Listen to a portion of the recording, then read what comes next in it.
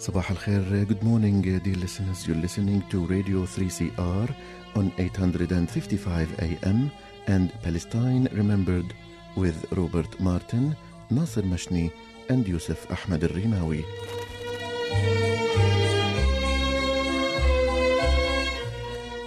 Palestine Remembered is Australia's only English-language radio program that is totally dedicated to Palestine. We'd like to welcome those listening on 855 and those that will join us on podcast at 3cr.org.au.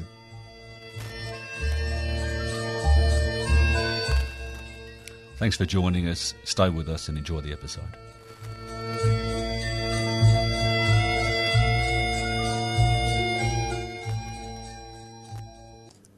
Good morning, Nasser. Yusuf, how you doing?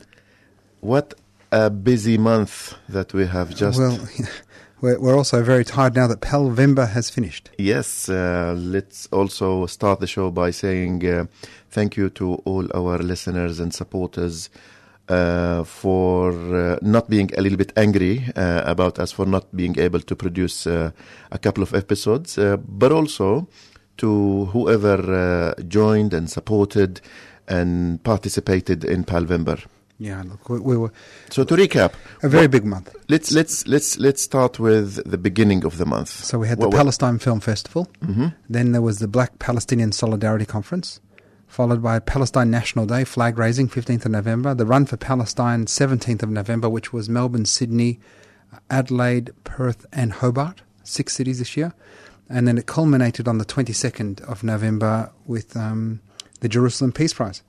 And on a non-Palestinian but Arab event, there was an event on Wednesday, Abu Rawis Center of Arab Culture the launch of Abu Rawis Center fundraiser, yeah. And the fundraiser. So let's start with Palestine Film Festival, the 10th round this year. What an amazing work! Amazing work, and magnificently. Brisbane, Sydney, Melbourne. Adelaide, Perth and Tasmania. So the next day started a big event that took months and months in the making. The Black Palestinian Solidarity Conference. Chaired by Professor Gary Foley, who spoke about his introduction to Palestine in 1973 at Monash University, where he was walking through the campus, and Monash at the time, named after General Monash, an ardent Zionist, Australian Jewish Zionist. And the Monash campus at the time was a hotbed of Zionism. That they walked up and they saw a group of people, Gary Foley and I can't remember one of his friends, a group of people beating up one person. And he said, when you're an Aboriginal in Australia and you see a group of people beating up one person, something's not right. And so they went in to grab this one guy, whose name was Muhammad Ali. And they rescued him, and because they went in to save them, these group, the Zionists, started attacking Gary and his friend. And then once that started happening, a whole bunch of other students came, and so it became almost the whole campus, if you will. You're either Zionist or you weren't Zionist in this melee. So they dragged Muhammad Ali out, and Gary said to him, how come these guys are beating you up? He said, well, I'm Palestinian. And this was during the Yom Kippur War. 73. And that was their first encounter. That was his first encounter with a Palestinian. And some form of solidarity with Palestinians. Yeah. And so along that journey from 1973 till here we are, 2019, some 46 years later, obviously the similarities of our struggles against a brutal occupying colonialist power that seeks not only to, sought in the first instance to claim terra nullius, that there was... nobody on the land. The land was empty. And this is a common story between, the British that came here and also the Zionists. The Zionists who said that this is a land with no people that belongs to people with no land. Yeah, a land without people for a people without land. Yeah. So that's our terra nullius as Palestinians. And along that journey, Gary obviously, aside from seeing the similarities in our struggles, also on an intersectional basis understood that our struggle as Palestinians is intimately linked with the Aboriginal struggle, but also the struggle of all indigenous peoples to rid themselves of the brutality of colonialism and Western imperialism. The struggle of all victims of colonial imperialism and West Papua, Kashmir, indigenous North and South Americans. Absolutely. So one day we will all be free, Yusuf, and it will be a fantastic day because we can Celebrate. we can, one of our jokes, listeners, between Yusuf and I is, when Palestine's free, it's going to be fantastic because, we will barely have to work a day because there'll be so many public holidays. Many holidays, yes. Liberation And Day, there will be Naqsa Day, Nakba Day. First Intifada, First second Intifada. And there will be the Independence Day. And Independence Day. And Flag Liberation Day, inshallah. So we will go back to the conference in a future episode because the speakers, the participants who came from around Australia and overseas were just amazing group of people, and it's very challenging to summarize what they did in a few minutes, so we'll dedicate an episode in future.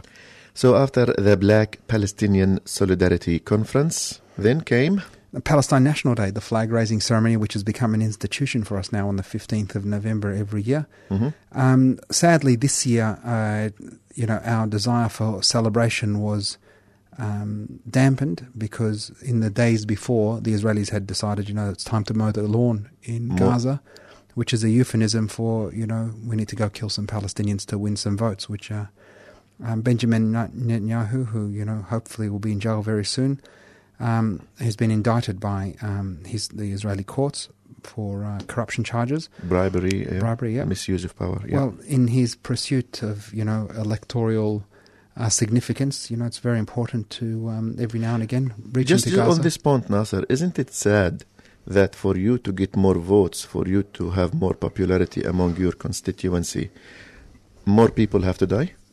Well, Isn't this really tragic and ironic and sad? Well, it is very sad. The challenge, the sadder thing, aside from the actual deaths, which are, beyond harrowing and saddening, is that the blood is so cheap that an entire, 8 members of a family. But also it tells you how sick is a society that cheers and celebrates death. And, makes you a hero if you kill more of the others that belong to the wrong type of people, according to them. So anyway, I thought to... Yeah. So I was going to extend on that, Yusuf, and in fact, that our collective brown blood is so cheap that it doesn't even rank, a news report. We're more interested in... it could be some dog did a trick in Washington or, a turkey being given a pardon by Donald Trump. Everybody is talks about the dog that died in the was injured in the or injured in the Conan, operation. Conan the dog. Yeah, everybody knows the name of the dog who was injured in the operation of al-Baghdadi assassination, but nobody knows any of the names of the 39 Palestinians killed in a few days in Gaza. So whilst it was a somber event, Flag Day, hundreds of Palestinians gathered, and we were able to sing the national anthem and watch our flag fly proudly over Melbourne, which was great. And then on the 17th of November, we had Melbourne's 8th Run for Palestine, which was Melbourne, Adelaide, Sydney, Perth, Canberra and Hobart, and we raised something of the order of $40,000, close to $40,000 for... Congratulations. Yeah, for the Olive Kids charity, which was great. And tell me more about the project, because this is year 5 or 6 in the run? Year 8 for the run. Year 8? Year 8 for the run. Well done. And tells you that, I'm not doing much of the run. Not much of the running, no. Yeah. So the run, tell me how it started.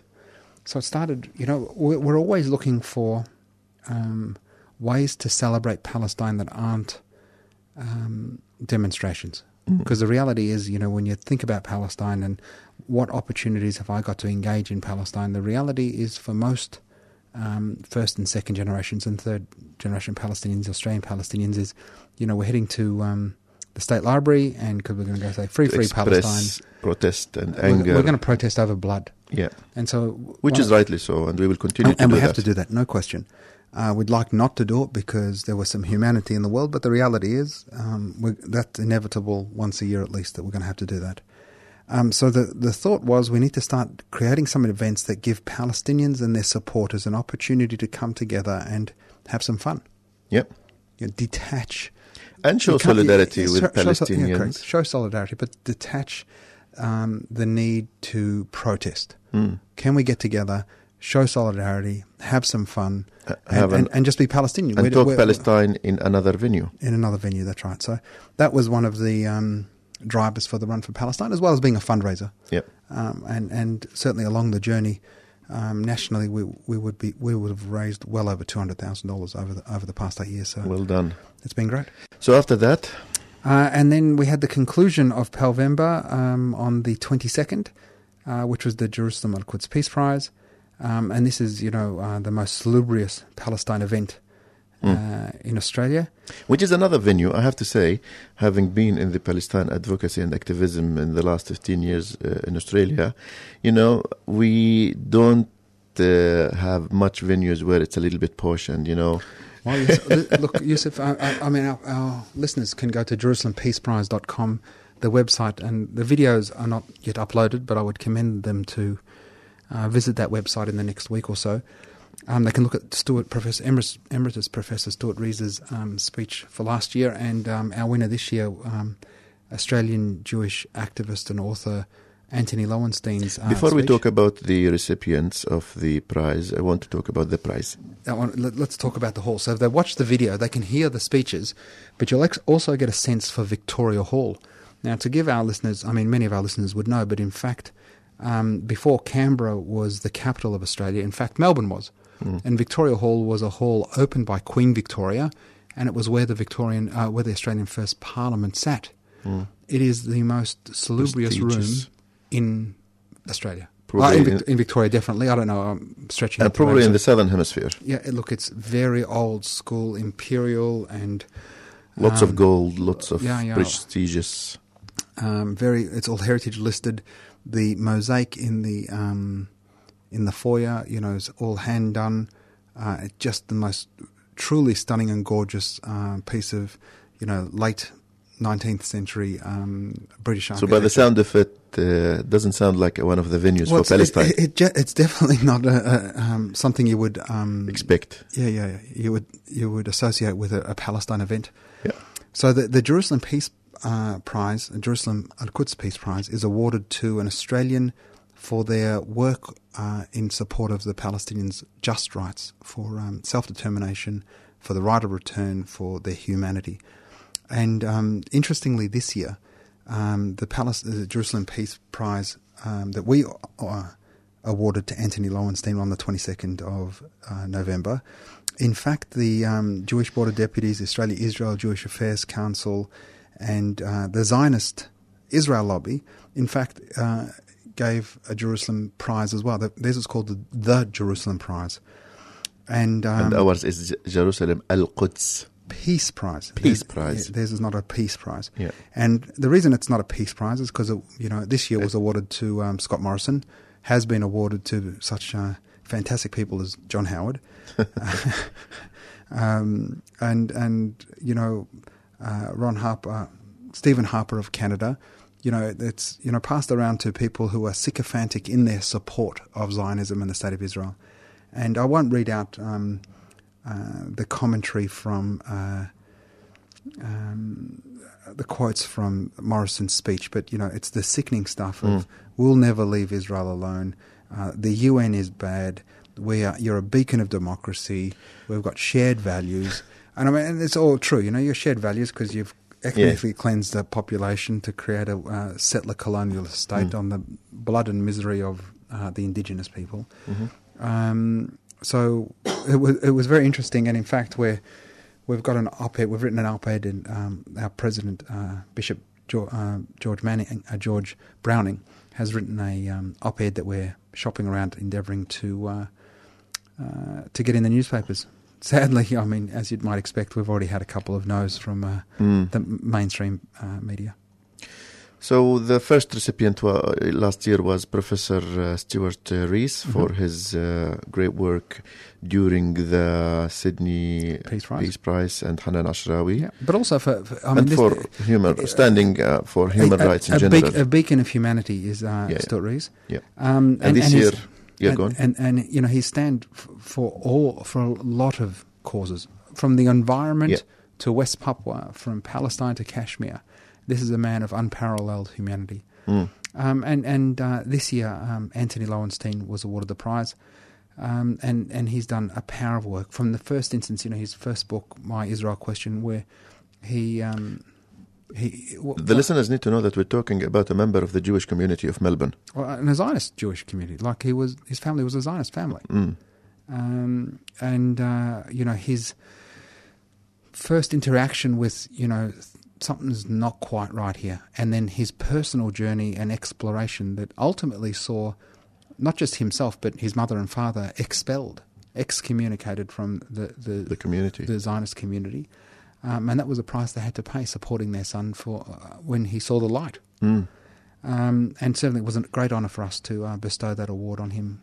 I just want to say that one of the members of the Jewish community who support the Palestinian rights for independence, when she or he, I'm not going to give any indication of who that person is, when she or he participated in our protest in 2013, this person received a text message from the father, and that person showed me that message, and it said, by you going to a Palestine event, it's like a dagger stabbed in my heart. There is a level of difficulty and pain that every Jew or Israeli that comes and supports us have to pay for standing with us that we don't know of. Yeah. And Anthony, well, it's very brave. I mean, look, it's easy for us to pontificate from the outside, Yusuf. Where Palestinians go, we're right. I mean, they're saying they're right. We've got to be realistic. Of course. Human beings are human beings. Yeah. We know we're right though, and we know they're wrong. So it's much easier for us.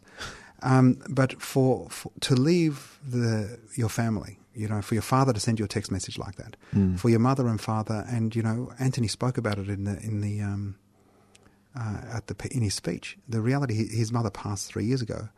The funeral was very poorly attended because her life's friends have long since forsaken her. So it's not an easy thing to do. Huge price. Yeah, it's a huge price. Definitely a worthy recipient. So congratulations, Nasser, and everybody for trying to put together these wonderful events in 1 month in Lisbon. No, it's very, very busy. So make sure you go to the website, JerusalemPeacePrize.com, and have a look at the videos in the next week or so. In particular, watch out for my speeches. They're really great fun. I'm looking forward to watching your speech when it's uploaded because unfortunately I missed out. So, which is not good, no solidarity. Yeah, no, it's terrible. Yusuf left early, everybody. Yusuf left early. He had a hot date. Yes, that didn't go well. Before that, Nasser, there was a very important key Palestinian figure who visited Australia for the first time, Salman Abu Sitta. Yes, Dr. Salman Abu Sitta, who is well into his 80s and is the president of the Palestine Land Society and the author of the seminal book, The Palestine Atlas. And also the president of Al-Auda Center in London. Yeah, the Return Center.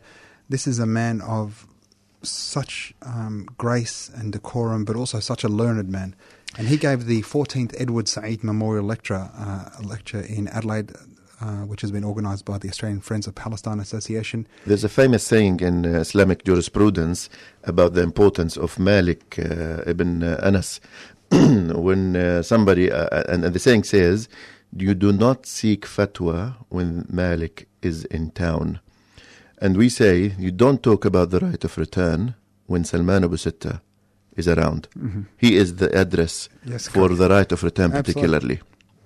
And look, he gave a fantastic presentation in Melbourne, and the theme of which was about the right of return, and because it's such an important tenet as to the solution. Because without the right of return or without a just resolution, there is no justice, and if there is no justice, there's no peace. There's also this right of return is surrounded by propaganda.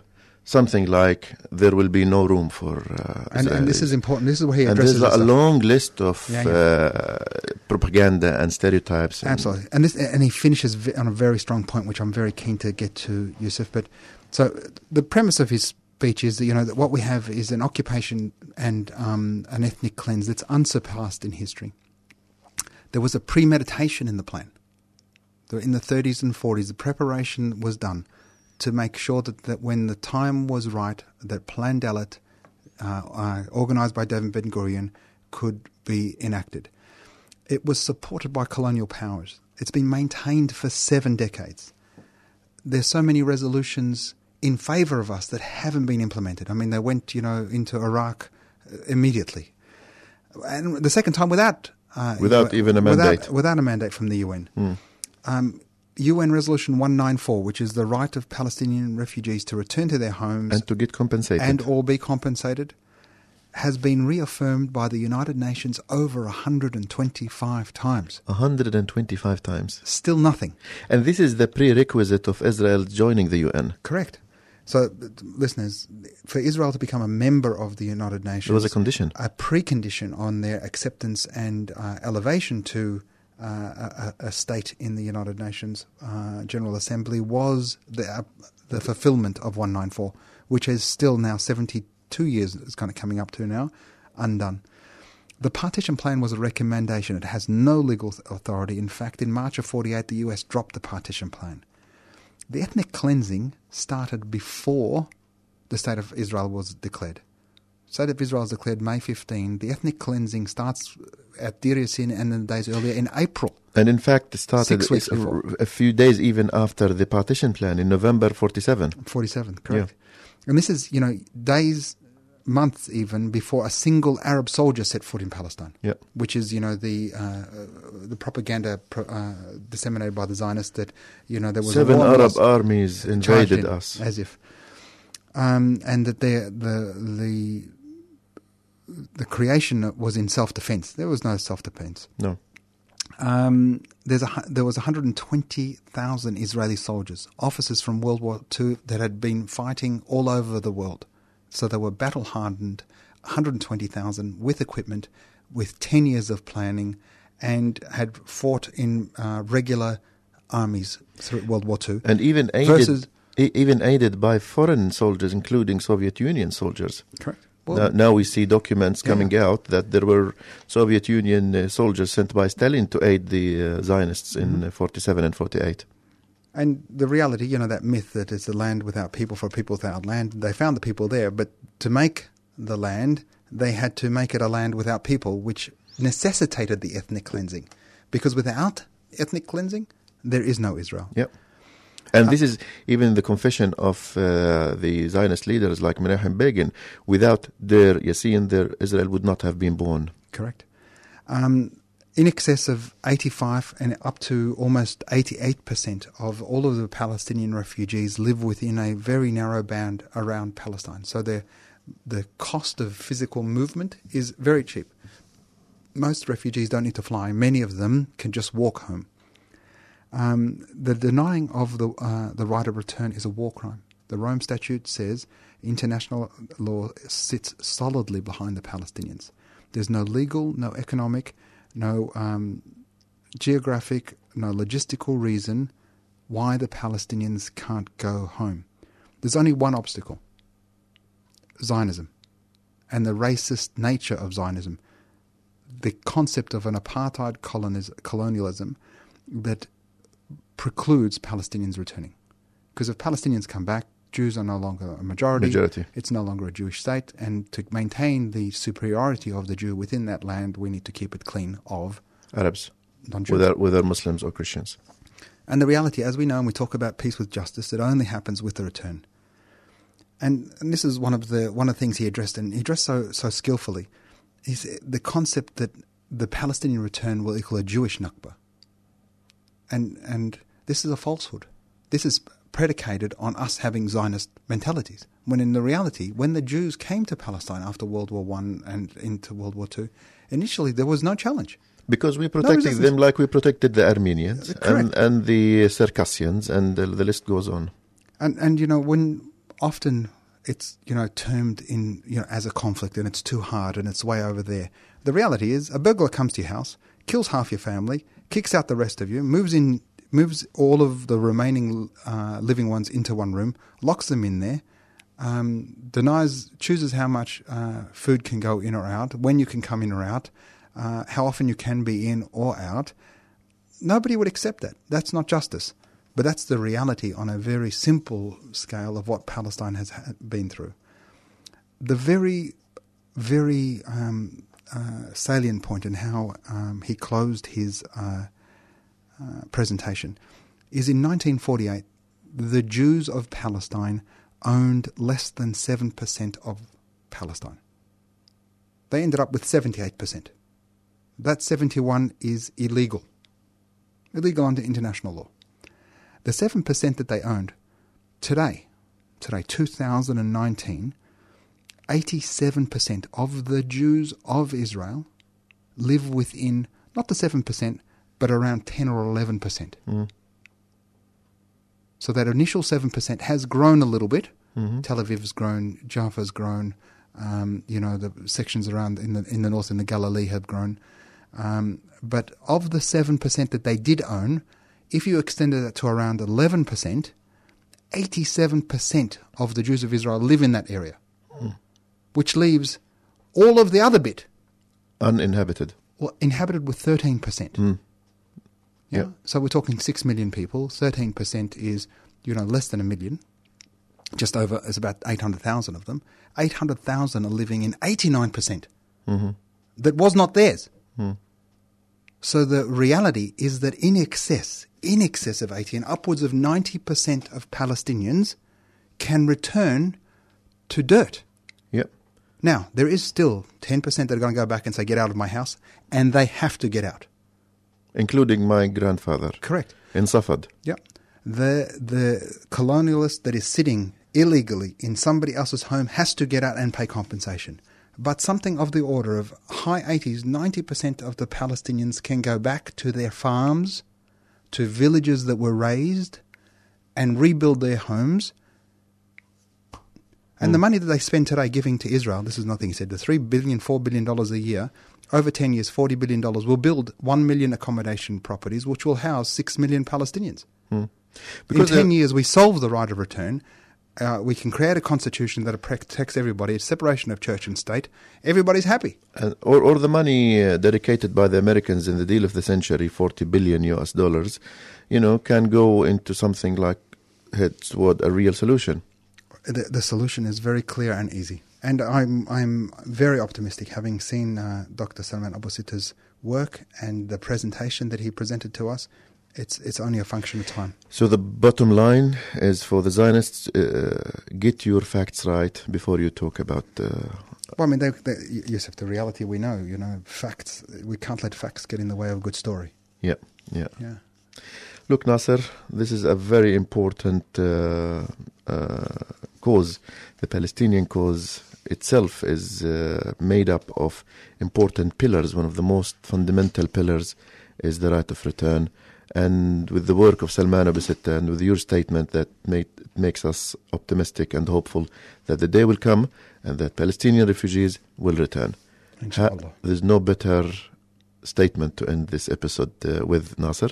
Thank you so much for this reflections on a great month for Palestine. And thank you for our listeners for tuning in to another episode of Palestine Remembered. Until next Saturday, this is Nasser, Yusuf and Robert, wishing you the best of time and salam.